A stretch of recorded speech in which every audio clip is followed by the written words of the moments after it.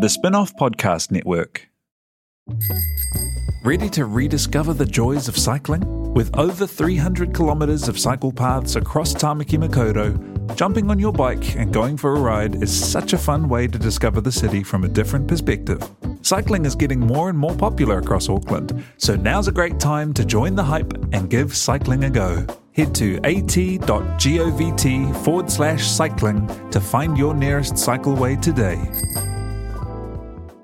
Are you making the most of your KiwiSaver investment? Generate is an award-winning KiwiSaver provider with a track record of strong long-term performance. Making a smart decision now could add tens of thousands of dollars by the time you reach retirement. Book a no-obligation chat with a Generate KiwiSaver advisor today at generatekiwisaver.co.nz/get-advice. A copy of the product disclosure statement is available at generatekiwisaver.co.nz. The issuer of the scheme is Generate Investment Management Limited, and of course, past performance does not guarantee future returns.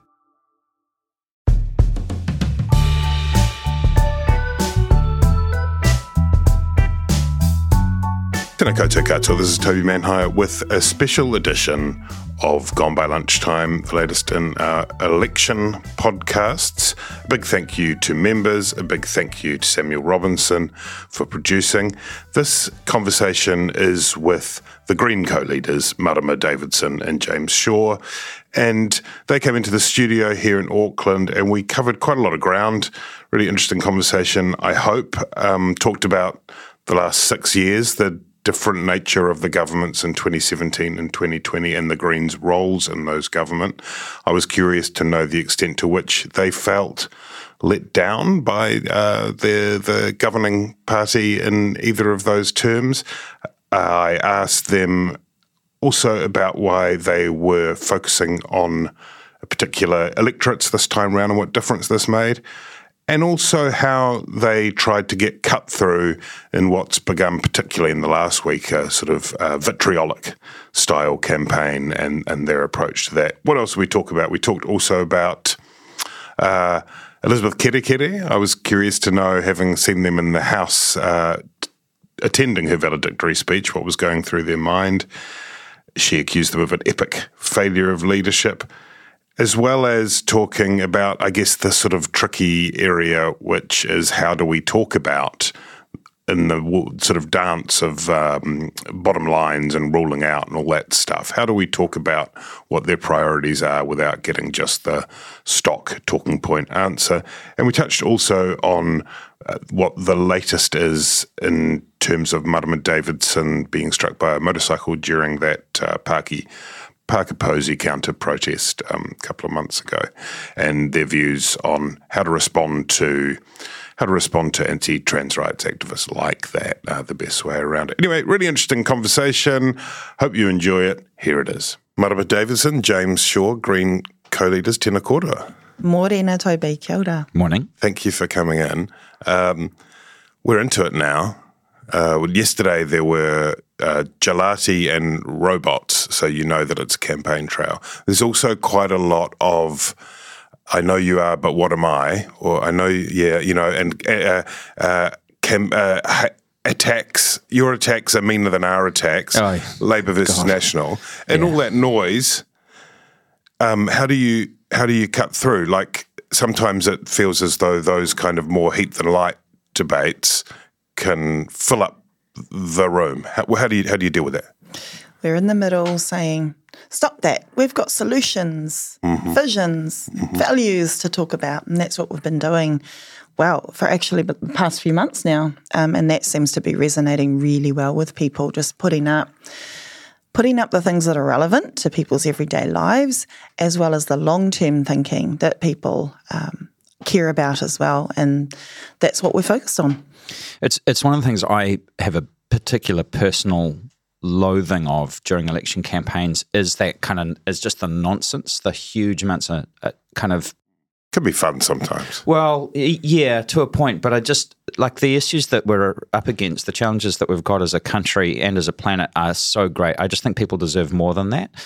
So, you know, we do, as Marama said, we do try and hold the line on saying, look, can we just focus on the big long-term issue, or we will focus on, like, the others will do whatever they'll do, right? And we kind of just get on with our stuff. Every now and then, obviously, you need to kind of respond to something that somebody else has been saying, because it is just such nonsense, that you have to say, hey, look, that's just incorrect. But you've been running these kind of quite most Sundays almost, feels like, for the last couple of months, sort of doing a new launch of something, and that's obviously your campaign strategy to kind of put stuff out there and hit those Sundays. Is that the plan? Yeah, it is, and we've also gone earlier than we usually do during the course of an election campaign. So we actually led with the kind of biggest, highest profile, in some ways most complex policy package, which was around ending poverty, lifting incomes, tax reform, and so on. And our last one is coming up this weekend. And so then we will spend the rest of the campaign talking about the things that we've launched. And that's working for us, because our polling has gone up in response to the fact that we went early on those things. What do you think about those attack ads, those CTU attack ads, Marama, those wraparound ads on the Herald? I mean, you've got to put them all in a category of attack ads. I have to say, as a Māori woman, a brown woman in politics, the years and years of attacks, particularly aimed at just how people are triggered just by brown woman faces being in a position of influence and power, and what I've seen directed towards Nanaia Mahuta, for example. I've got to say, that's been happening for years. The attacks towards Jacinda, towards women, pisses me off, actually, and is really poor behaviour that none of our country, no one in our country deserves. And so that's why we are trying to instead put our focus and our energy on inspiring people rather than putting people off voting at all, which is, I think, what happens overall when you just see attack ads from both sides, from all sides. I think people will tend to just shrug shoulders maybe and give up. And our really clear message is that's what that strategy is designed to do. And when people shrug their shoulders and give up, that keeps the status quo of wealth and power as the status quo. So we're urging people not to fall for that and to exercise their power to vote. You're both untethered, aren't you, in this campaign? You stood in Tamaki Makaurau last time. Totally. You did quite well. You got 20% of the vote, I think. Yeah. James Shaw, you're not standing in Wellington Central, although I went to the Arrow Valley debate last week and you were popping up like a Brian Tamaki puppet. Oh, I'm insulted. Just up and down, up and down. I thought you were going to start. It was like, I was thinking, you were missing the bit of that electorate stuff, are you? Yeah, I was. I mean, and I was there. I was cheerleading for Tamitha Paul, who's our candidate there, who's doing, spectacularly well. I'd actually been trying to persuade Grant to change his plans, and so that he and I could come and do the kind of Waldorf and Stadler, with a kind of bring our own water pistols type thing, because the Arrow Valley Meet the Candidates debate is, I think. And, others may have other opinions, but I think it is the highlight of the political calendar in an election season, because it's truly, it's political entertainment, and it's a very particular crowd of people who, and there's not a single undecided voter in the room, of course. So it's great fun. It's very entertaining, the questions coming from the people who are literally outside on the tarmac out there. You're sort of going reasonably hard in Wellington Central with Tamitha Paul. You're going hard in Rongotai with Julianne Genter. Oh, yeah. Chloe Swarbrick looks like a comfortable favourite in Auckland Central, which was the big... We're not taking any comfort. We're going hard in all the electorates. But so that's three that you're really going for. The why and what difference would it make to get to end up with, say, a couple of electorate seats? It's important to remember that Tamitha is a seat only, so the only way to get the fantastic young wahine Māori into government is by her winning the electorate. Chloe's win last term, obviously, I think, opened up the gates, although many of us had already realised that Greens are growing up and it's past time for us to start seriously going for electorates. Julianne's making such an impact, she can actually take that one too. The amount of ground campaign that she has been able to inspire is bloody amazing. And so it's about showing that we have got ground campaign, we take electorates seriously, and we've got these fantastic candidates sitting in those places. I think if you look at the work that Chloe's done as the electorate MP for Auckland Central over the course of the last 3 years, she's been able to serve the people of Auckland Central really, really well and highlight how the challenges in Auckland Central are where all of those things that we're facing around the country. So, issues of inequality and wealth extremes are very, very present here. Issues around urban design, resilience to the effects of climate change, the kind of quality of our public services, for example, the fire service and so on. She's been able to kind of connect those sort of mega trends around the country to people's everyday experience, and that's then informed her work in Parliament to an enormous degree. If we end up with 2, 3 or more electorate seats as a result of this, that I think really does add to our stable, and I think those seats, the top seats in our in terms of party vote, they're the areas with the highest Green support in the whole country. So I think we should be able to demonstrate that we can win those seats. We're also the calibre. I mean, I'm Green Auntie. I mean, I love my children. The calibre of our candidates, Huhana Linden in the north, in Taitokedo, who is just known deeply and widely in that area, is making such incredible ground there as well. And so being able to get these incredible high-quality, high-calibre candidates, I'm really proud of, to be able to grab in people who are inspired by our leadership, vision and approach as a political party. I'm pretty stoked about that, Toby. So you talked about your healthy polling, looking, pretty solid. Part of that is probably to do with the Labour Party's polling. But it does mean that even if you're in opposition, you'll have a healthy caucus. Yeah. If that happens, what about you guys? What are your futures? Do you've got a bit of generational change? Do you go pass the baton on? Do you say goodbye? I'm very happy to swing back to that, Toby, but I am going to take some issue with it's just because of how Labour is doing. I didn't say it's just because of Labour. It's partly. Come on, let's be grown-ups. Of course it's partly to do with that. But we've worked really hard on putting up robust, visionary and achievable solutions for all of our policies, and our own mahi and research is showing us that it's actually that incredible hard work. Like, have you seen, for example, in the past couple of weeks or 3, the way that other parties' policies are being trashed, whether it's GST policies, whether it's so-called tax policies, and the experts coming out calling it trash. Now, you've had opposition talking about our policies to say they hate it purely because they're opposition. But have you seen our policies get trashed in that same way?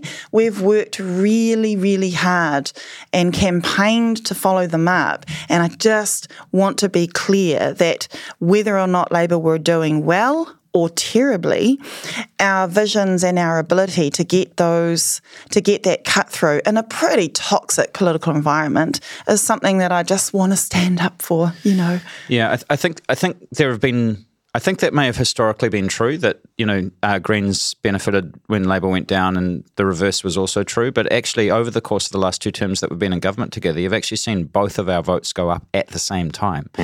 And I think that, if you were to talk to Labour strategists, they're trying to win the middle, and swing people over from between kind of who might be considering between Labour and National. So I think it's entirely possible, and in fact it's entirely necessary for both the Greens and Labour's vote to go up. And would you care to answer my question? Yeah, I definitely. we are focused on being in government. That's the focus, that's the aim, that's what we've got to spend our energy on. And, I've personally been able to say that I commit term by term, and that's the only way I can do it, and I've been able to personally commit to that. But the focus is... and because the planet and the people need it, they need a progressive government, especially the next one, because that is going to influence not just the next 10 years, but the next many generations of change that we need. So, that's what you've committed to the next term. I commit each term. What about you, James Shaw? Oh, at the beginning of the term. So you sort of see what happens. Oh, right? I see. So you're not committing now to the next term. Yeah, well, no, we've committed to being in government for the next term, right? So that's the commitment, and you can't afford in this job to kind of spend mental energy on alternate scenarios, right? Especially right now during an election campaign. The thing is that as Marama said, that it's a hard job, right? So there's always part of your brain that's like, imagine if I wasn't doing this, imagine I was doing something else, right?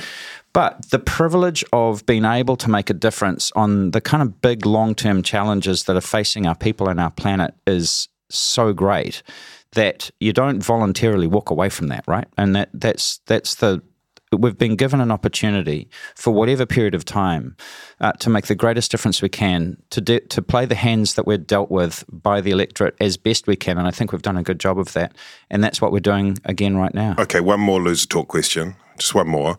In 2009, I think it was Russell Norman and Jeanette Fitzsimons signed an MOU with John Key, who's the Prime Minister. Now that we're not going to waste everyone's time by talking about a national green coalition, but is that something that it seemed like a healthy thing? That's something that you would entertain? Well, it shows the longevity of green change, right? Because through those agreements with any political party, but with the Nats, yes, we were able to start the warmer home stuff, the toxic sites clean up. And it just shows that, yes, Greens can work on issues. We welcome all political parties to come to us to copy our homework, to work with us on the solutions because they're bloody good. And we've always been open to that. The climate dividend that was announced. I was going to say, don't get me started, but you just got me started. Which is part of National's tax plan. And so it's obviously it's a bit of spin because it's not really a climate dividend. It's entirely spin. Tax cut. So you're furious about that? I am furious. What about the stuff that Labour has done? Like the in the bonfire, there was quite a lot of green stuff. You said you were pissed off about that at the time. Chloe Swarbrick said it was a slap in the face. But even more recently, there was the raiding of the Climate Emergency Response Fund to the tune of $236 million. And Chris Hipkins and Grant Robertson didn't even have the courtesy to tell you about that before they told the rest of us. Do you feel as though you've been taken for granted, disrespected? Have they taken the piss a bit too? Well, look, it's a function of the 2020 election result, right? In which Labour were handed an outright majority. And actually, in those circumstances, it was pretty generous of the. But you're the climate change minister. Yes. Yeah, and well, I did have words, but I guess what we would say is that this just demonstrates why we need more Green MPs in the next Parliament and more Green ministers, and why we need to be sitting around the cabinet table.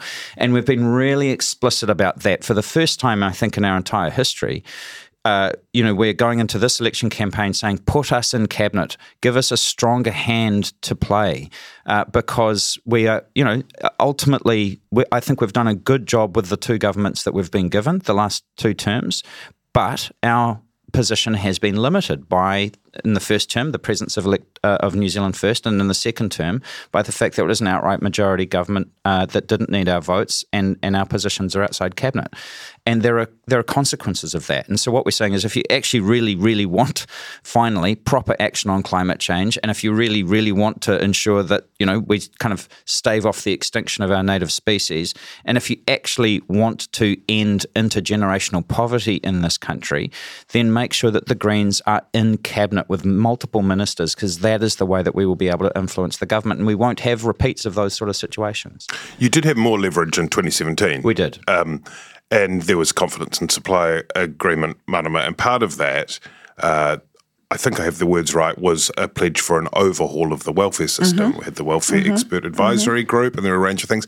Do you think that an overhaul of the welfare system materialised? No, not at all. We've been quite upfront about that. There are levers that we would have pulled, we would like to have the power to have pulled, that, for example, could actually end poverty. That's a political choice. You can choose to increase incomes. You can choose to redistribute wealth and to unlock the resources from the wealthy few, literally 311 families holding 85 billion, from the wealthy few to actually do the stuff that we need to get done. So no, there hasn't been an overhaul. There were some steps made. Good, ka pai. Things like matching income increases to just blimmin' CPI, to inflation, for example. Hello. So good, but the Greens have actually put up the plans in this election and last election where we could choose to end whānau poverty and children living in poverty. My goodness, this country has what we need. Those are the political choices that the Greens would make, and this is why we need a strong Green influence in the next government. But it's just, that was in the agreement and it didn't happen. That was there. It was right there in the agreement. It manifestly didn't happen. I don't know. Where does that leave us? Well, but some of that's to do with the specificity of what's in the agreement, okay, right? So that was language that can be interpreted. Right? You can always interpret those. Yeah. Well, you have to be careful. So are there, I guess the question is, having gone through some of those processes, it's all still relatively new beast, right? In 1996, would you go about some of those things differently? Do you think now, like if you could go port back to that time, would you have tried to add a bit more specificity to that language? We're in the throes right now, because we are focused on being the strongest influence in the next government. We're in the throes right now of having a look at exactly that, the current and past agreement, working out what are the things we need to get over the line in the next whole term of government. And that's what we are focused on at the same time at the moment. So that's an important question. We are announcing our election priorities for a reason. And the manifesto that we announced at our AGM also forms a sort of look at what are some of the key levers, the key embedding systemic roots that we need to get down so that no matter what government, we have directed a path towards protecting climate, environment and our people. And that's this sort of agreement discussion for the next government that we are having a look at right now as a party. So will the priorities be ranked sort of numerically? How does that work? No, it's not. And what we do is we negotiate. You've got to look at the agreement in the round. Sure. Right, and which is one of the reasons why people will say, "Is this a bottom line? Is that a bottom line? Will you roll this in? Will you roll that?" I want to ask because it's at once one of the most tedious parts of MMP campaigns. Rulings out, bottom lines, incredibly tedious, but it's also not. It's non-trivial. It's non-trivial. Yeah. And I guess my question to you both would be: How do I ask that question? In a way that's fruitful, because people deserve to know, right? Sure. But also people hear the current Prime Minister, the leader of the Labour Party, saying, I will go to my grave before I introduce a wealth tax. Yeah. So, we have this some element of realism and pragmatism. How do I ask you that question in a way that bears some fruit? Probably just the way that you just have asked it. Because what we say in response is it's not up to the leaders of political parties to rule in or rule out either other political parties or policies or anything like that, because the electorate has to have their say. And you said, would there be anything that we would have done differently about the 2017 or 2020 agreements? Yes, of course, but they were largely written by the voters, by the math, right? Because exactly the way that the numbers stacked up. So you kind of those things have an inevitability to them as a result of whatever it is that the electorate themselves serve up. And that's why when we say, we need to look at an agreement in the round, because ultimately, of the big policy priorities that we've put out in this campaign and of the manifesto that we've published, our ability to get more or less of that will be determined by how many Green MPs we've got relative to other political parties, how many parties form the coalition, and so on. And so, as Marama and I keep saying until we're blue in the face. You've been very disciplined. You'd be very disciplined. I mean, I could recite the answer to you, but I kind of hear that, and it's. I mean, at once, of course, we it know works like that. But there is nothing in there. It's like you're explaining how a machine works, not what's in it. You know what I'm? We can put some stuff in it because it is a fair question, Toby, and we realise that. And I think our fair, truthful answer is, if people, the power is in the vote.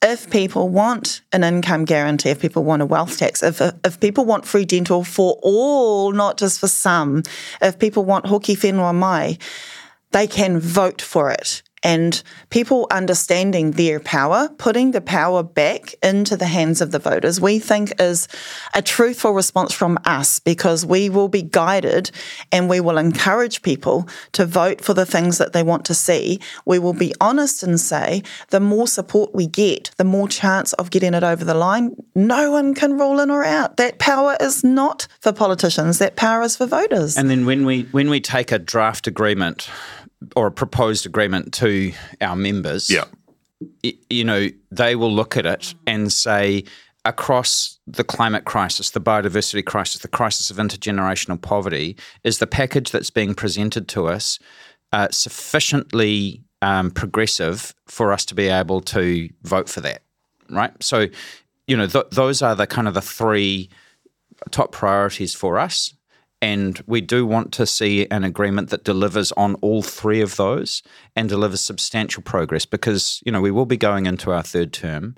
And as Marama said, we want to lock in systemic long-term changes that can survive multiple changes of government over generations. Very, very quickly on process, how does it work? You negotiate an agreement, and then you have an AGM or a special general meeting of some sort, and everyone logs on all the members during it. So, and then delegates, right? Okay, and they have a bit of time to digest it, or how does it work? What is the practical? It varies a lot. Again, it sort of depends on what happens in the election, right?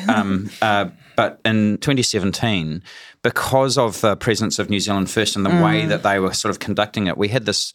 We were really constrained, and we sort of had to talk our delegates through it on the Zoom call and kind of show it to them live and kind of answer questions as we were going. We had a bit more time in 2020, so they kind of got it a couple of hours in advance, and and sort of were able to answer questions that way. But ultimately, it's kind of pretty immediate to generally, historically, has been pretty immediate to the call where we get on to talk about it. And on a practical level, not to dwell on this, but that's why the idea of a national green governing arrangement is kind of dead on arrival anyway, isn't it? If you were to put that, it's hard to imagine the Green Party members. It's not a non-starter. Let's talk about climate change. Okay. Yeah. Let's do that. In 2017, I remember it well, in the Auckland Town Hall, Jacinda Ardern took to the stage and she said, climate change is the nuclear-free moment in our generation. I was thinking about that just before, and I was thinking, if the same level of application, focus, energy had been applied to nuclear-free moment as has been to climate change, would we have inter-islanders with nuclear reactors on them? What do you I mean, like, where are we on that? Where are we on that? And in terms of that, in terms of whether or not that rhetoric, also the climate emergency rhetoric, we all know what happens in an emergency. If we have an emergency in the studio, we all get the fuck up and leave. It's we take sort of unusual extreme action. Where are we? How have we fared? Yeah. Well, not at that level. Not at that level. I think the key difference between the actual nuclear-free moment in the 1980s and today is that actually the nuclear-free decision was a much simpler thing to implement, because all that had to happen was the government had to say, we will not allow nuclear-armed or powered ships into our ports. End of story. That moment has come and gone. Then we've just got to deal with, the fallout with ANZUS and, our traditional allies and blah, blah, blah, blah, blah. But that's, kind of like that was it. From an implementation point of view. Whereas, if you're talking about stopping climate change and building resilience to the kind of storms and floods and so on, you have to have a program of government in every part of the government, from all of the different sectors, whether it's, transport, urban design, building and construction, waste, agriculture, forestry, innovation systems, finance, you name it. You've got to be doing stuff all over there. Plus, you've got to redesign your towns and your cities and your buildings to, kind of be resistant to the storms and so on, and stop building houses in dumb places and maybe move several tens of thousands of houses out of harm's way and all of that kind of stuff. So on all of those fronts, we have actually started to make some progress, but not at the speed or the scale that is necessary. And, people in this country are having now their kind of first set of lived experiences of the consequences of decades of inaction, right? So we're really clear about the need to pick up the scale and the speed, which is why, and I know it gets boring, we keep saying if you put us in cabinet with more Green MPs, we will be able to pick up that speed and that scale and to deliver on that promise. But can I add to that, Toby, one of the dynamics when people are worried about where their next meal is coming from, when people are worried about where they're going to sleep tonight, it's really difficult for the broader population to get on board of all of the other things, including climate action. Right. And this is why ending poverty is a climate policy. This is why ending homelessness is a climate action policy. And we still get the odd question, they're dying out, but we still get the odd question from perhaps supporters and around the country, I thought you're supposed to be a Green Party. Why aren't you just focused on the environment and on the climate?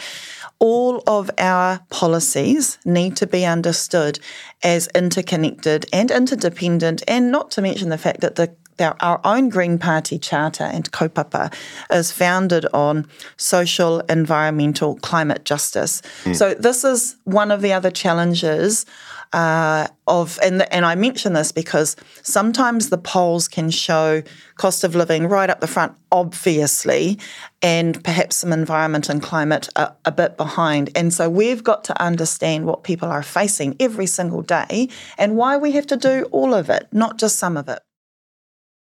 Raising capital or taking your business to the world? Investment Fix has the lowdown on everything you need to make it happen. This season, we're exploring the US market, the opportunities it offers, what it takes to grow a business there, and the best way to approach investors. Join some of the superstars of the investment and business world as they share advice from their time in the US so you can make your mahi count in this massive market. The Investment Fix podcast, brought to you by Invest New Zealand. Tune in today.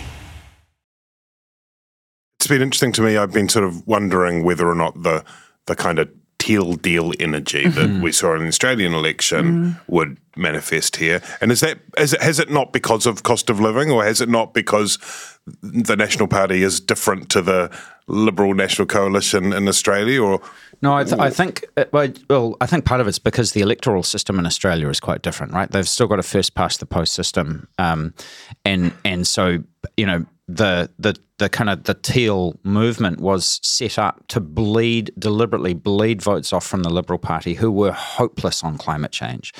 And there are lots of economically conservative but socially liberal and very environmentally concerned people living in the kind of leafy suburbs of kind of Sydney and Melbourne and so on and so forth, who were in seats that were otherwise kind of true blue seats, who they just said, actually, this government's rubbish on those things, and that movement doesn't exist in quite the same way here. Also, can I add to the teal deal stuff? Because what I've often experienced is some of those questions, why aren't you just focused on the environment, are coming from people who actually don't believe in wealth redistribution, and they want to feel comfortable about we want to plant trees and not redistribute wealth. So I do want to call that up a little, because this idea of a teal deal is founded on not actually transforming the economy, which we need if we're going to take climate action. So I just want to call that up a little bit. I get this a lot when I'm addressing business audiences, right? Same. and so I hear from these people who say, look, I'm generally a national supporter, but I'm really worried about climate change. Why don't you guys, we need you to kind of work with the National Party. And if you did that, you'd be in power forever. And, then we'd finally make some progress on climate change. And I say, okay, if we do that, will you change your vote? And they say, no, I'm going to vote for the National Party. I'm like, okay, well, And we know that our voters want us to support a Labour-led government because they will make more progress on biodiversity, on climate change, on ending inequality than they would if there was a national-led government. So you say, okay, so we're just going to say goodbye to pretty much 100% of our current voters and hello to who exactly? And so there's just nothing in it here. Quickly on agriculture, because this comes up a fair bit, is the argument against bringing agriculture into the emissions trading scheme, or is our farming sector is more efficient, more climate friendly than in much of the industrialised world. For every cow we remove from the herds in New Zealand, another cow will be doing it somewhere else and will have higher methane emissions than we do here. What's your answer to that? Well, the total volume of pollution that we put into the atmosphere is important, right? So you can, because frankly, we have seen productivity gains in our agriculture sector where our emissions per cow, if you like, or per unit of production, whether that's milk or meat, have come down almost 1% a year, pretty much year on year for a long time. But we've but we've just expanded the number of cows, right? So efficiency by itself doesn't solve the problem, because if you just you get more and more efficient, but then you increase production, then actually what happens is the total volume of pollution goes up. On the other hand, if we kind of build on that success that we've had around efficiency and also work out a way to have a really productive farming sector that also reduces the total amount of pollution that goes into the atmosphere, that will be incredibly valuable, not just in terms of, adding value to our own products that we sell overseas, but also for the rest of the world, because we are not the only country with cows. There are lots of countries that have got cows and a lot more cows than we've got. And everybody is up against this. So if you look, the Netherlands at the moment are just limiting cow numbers. They're literally paying farmers to destock right now. Ireland are looking at kind of installing methane detectors kind of out in the country to kind of, try and build some real data there so that they can sort of work out how to reduce their emissions in total. The European Union has said that, if we don't make progress on our agricultural emissions as well as on, carbon dioxide on the industrial side of the economy, then we will face trade tariffs under the new EU trade deal that we've got with them. This is very, very real. And the fact is that because we actually do have some success in the farming sector that we can build on, it shouldn't be nearly as scary as if we're just starting from scratch, because we've got a sector there that is incredibly innovative, and you've got farmers all up the country doing amazing work. And if we could just get everybody to do as well as those best farmers, we'd be halfway there. And even if it were true, and it clearly is not, as James has just outlined, even if it were true that other sectors, other countries are still a bit shit, that's not the vision for Aotearoa. We are leaders. We are doers. We won't just sit here and say as a country, let's just stay being shit because everyone else is. That's not us. Less shit than other countries. Yeah. Aotearoa, New Zealand. Yeah, that's never been us. And so and as James said, we have got examples now. We've got stories to build on. Let's do that. What were your true thoughts and feelings watching Todd Muller's valedictory speech? Well, Todd's a friend, and he became a friend. We spent a lot of hours together, right? We did spend a lot of hours together, and of course, he and I come from very different walks of life and very different, political and cultural traditions, if you like. But it was, for me, the work that we did together was actually politics at its finest, because it was when we said, for the long-term good of the country, we recognise that actually we need to do something that's going to be enduring, that will, survive changes of government across generations. And, he's got an integrity to him and an appreciation of those kind of deep and kind of subtle shifts in our society that are taking place and that need to take place.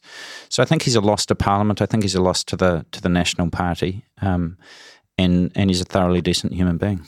He's a good human, and it was really refreshing to see him lift himself above politics in his valedictory and make really clear references towards aspirational tiriti justice sort of undertones towards saying, look, actually climate, we all need to do better. That's where all political parties should be landing. It was really refreshing, not wholly surprising because he's been a different flavour.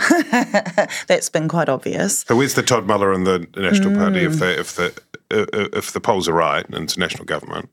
Who's the Todd Muller and the?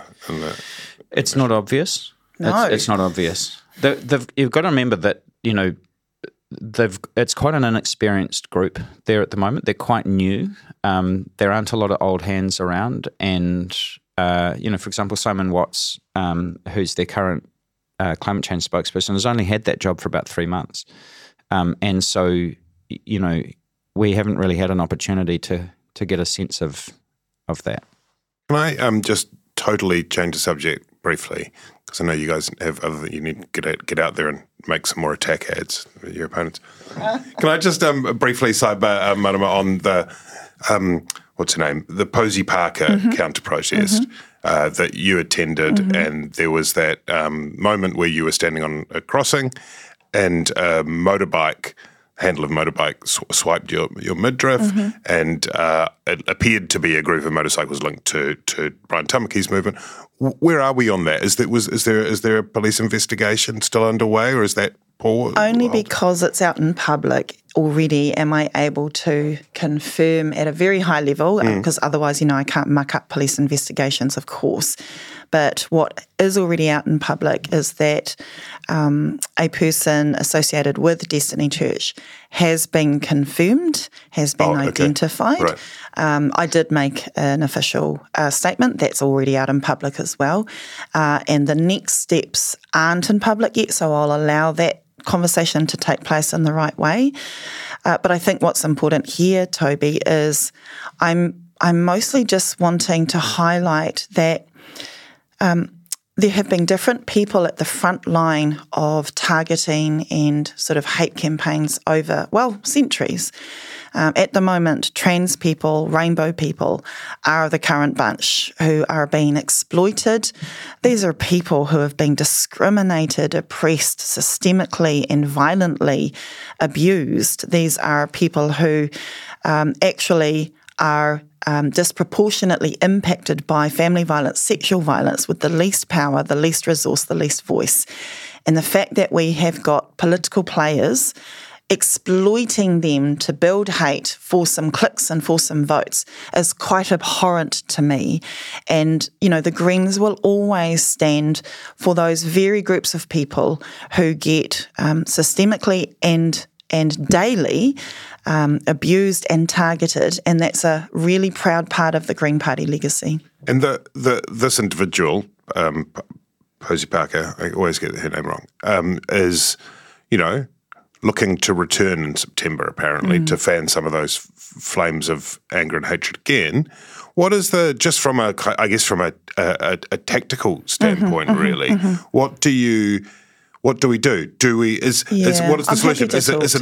Is the solution a ban? Is the solution a counter protest, or is the solution just to give it no oxygen Those and to ignore fair her? questions and ones I've been thinking about. So it's important for all listeners to understand that she is actually required as part of the judicial process to be present, and so that's something that's the understanding. The judicial process, the justice process in terms of giving evidence. I see. And so I need to... Not in your case. No, sorry, for while she's coming back.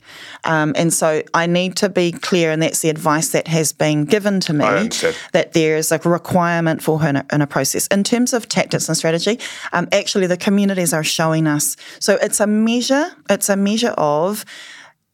it's trying to not amplify and oxygenate the hate, but raising up the positive values, the care for community, the broad intersection of groups who have turned up to say trans a taonga. We had unions, we had teachers, we had Black Lives Matter, we had tangata whenua and tino rangatiratanga groups. We had nurses and health workers turning up to say we reject this hate as a country. Aotearoa will not give in to this international gross campaign that is ugly.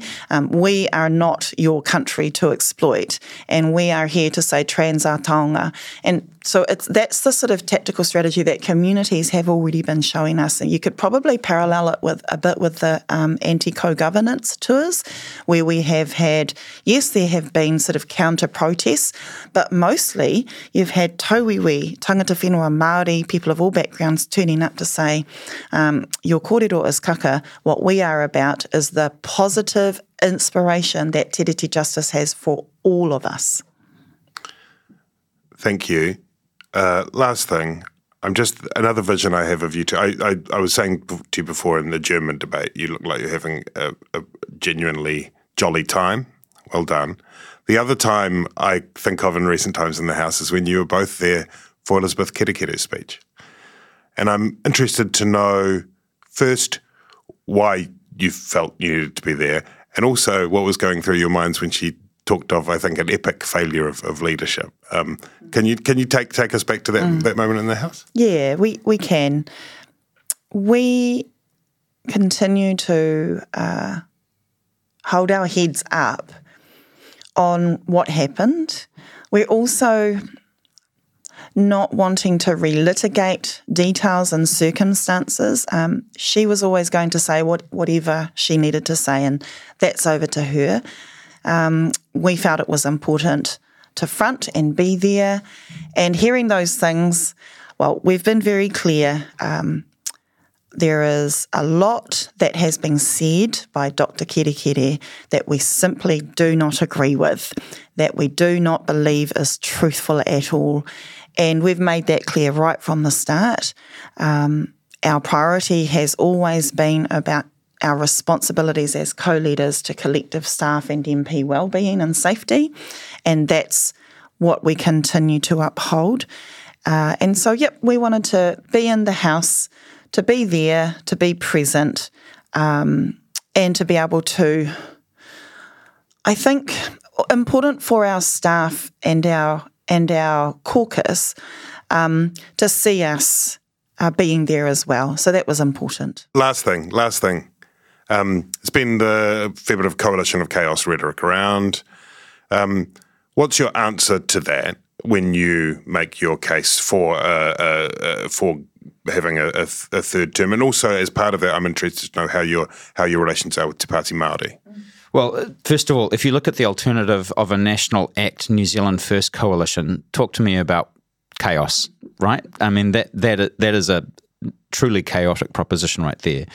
If you look back at our track record now on 2 terms of government, we have been, I think, a very stable and responsible government partner who have played the hand that we've been dealt with at the electorate as best we can in the circumstances that we found ourselves. And we have pushed Labour to go further than they otherwise would have gone, right? So I think when you look at us, when you look at Labour and Greens working together, it is a very, very constructive working relationship. And of course, we don't agree on everything. I mean, no two parties do. In fact, most political parties don't even agree with themselves on half the time. So, and we've been very transparent about that, and we built that into our agreements. We said, look, on this one, we disagree with where Labour's chosen to go. If we had more votes, we might have been able to swing it and so on. People are like, no, it seems reasonable.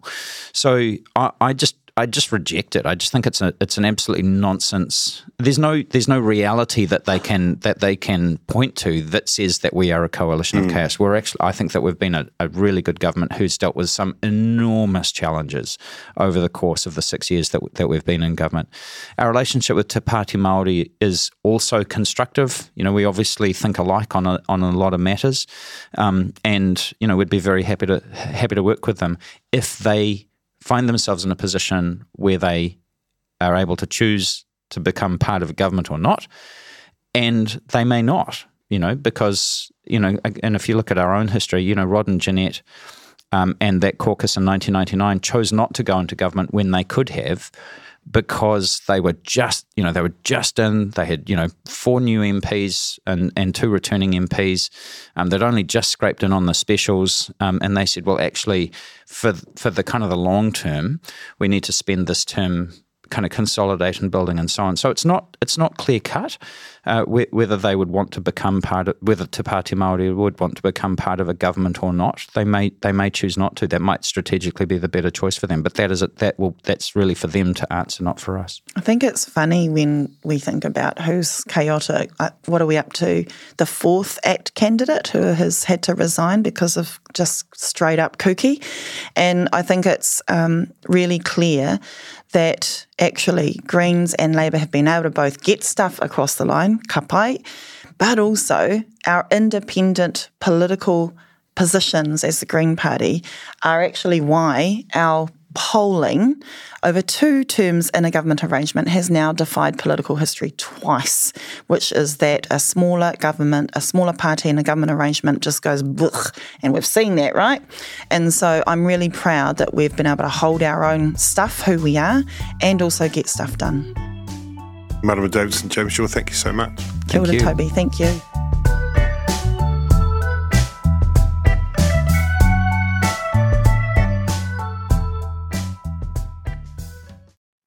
Kia ora e te iwi, Te Aihe Butler here, podcast manager at The Spinoff. If you enjoy listening to our podcasts, consider supporting our mahi by signing up to become a Spinoff member at thespinoff.co.nz/donate. The Spinoff Podcast Network.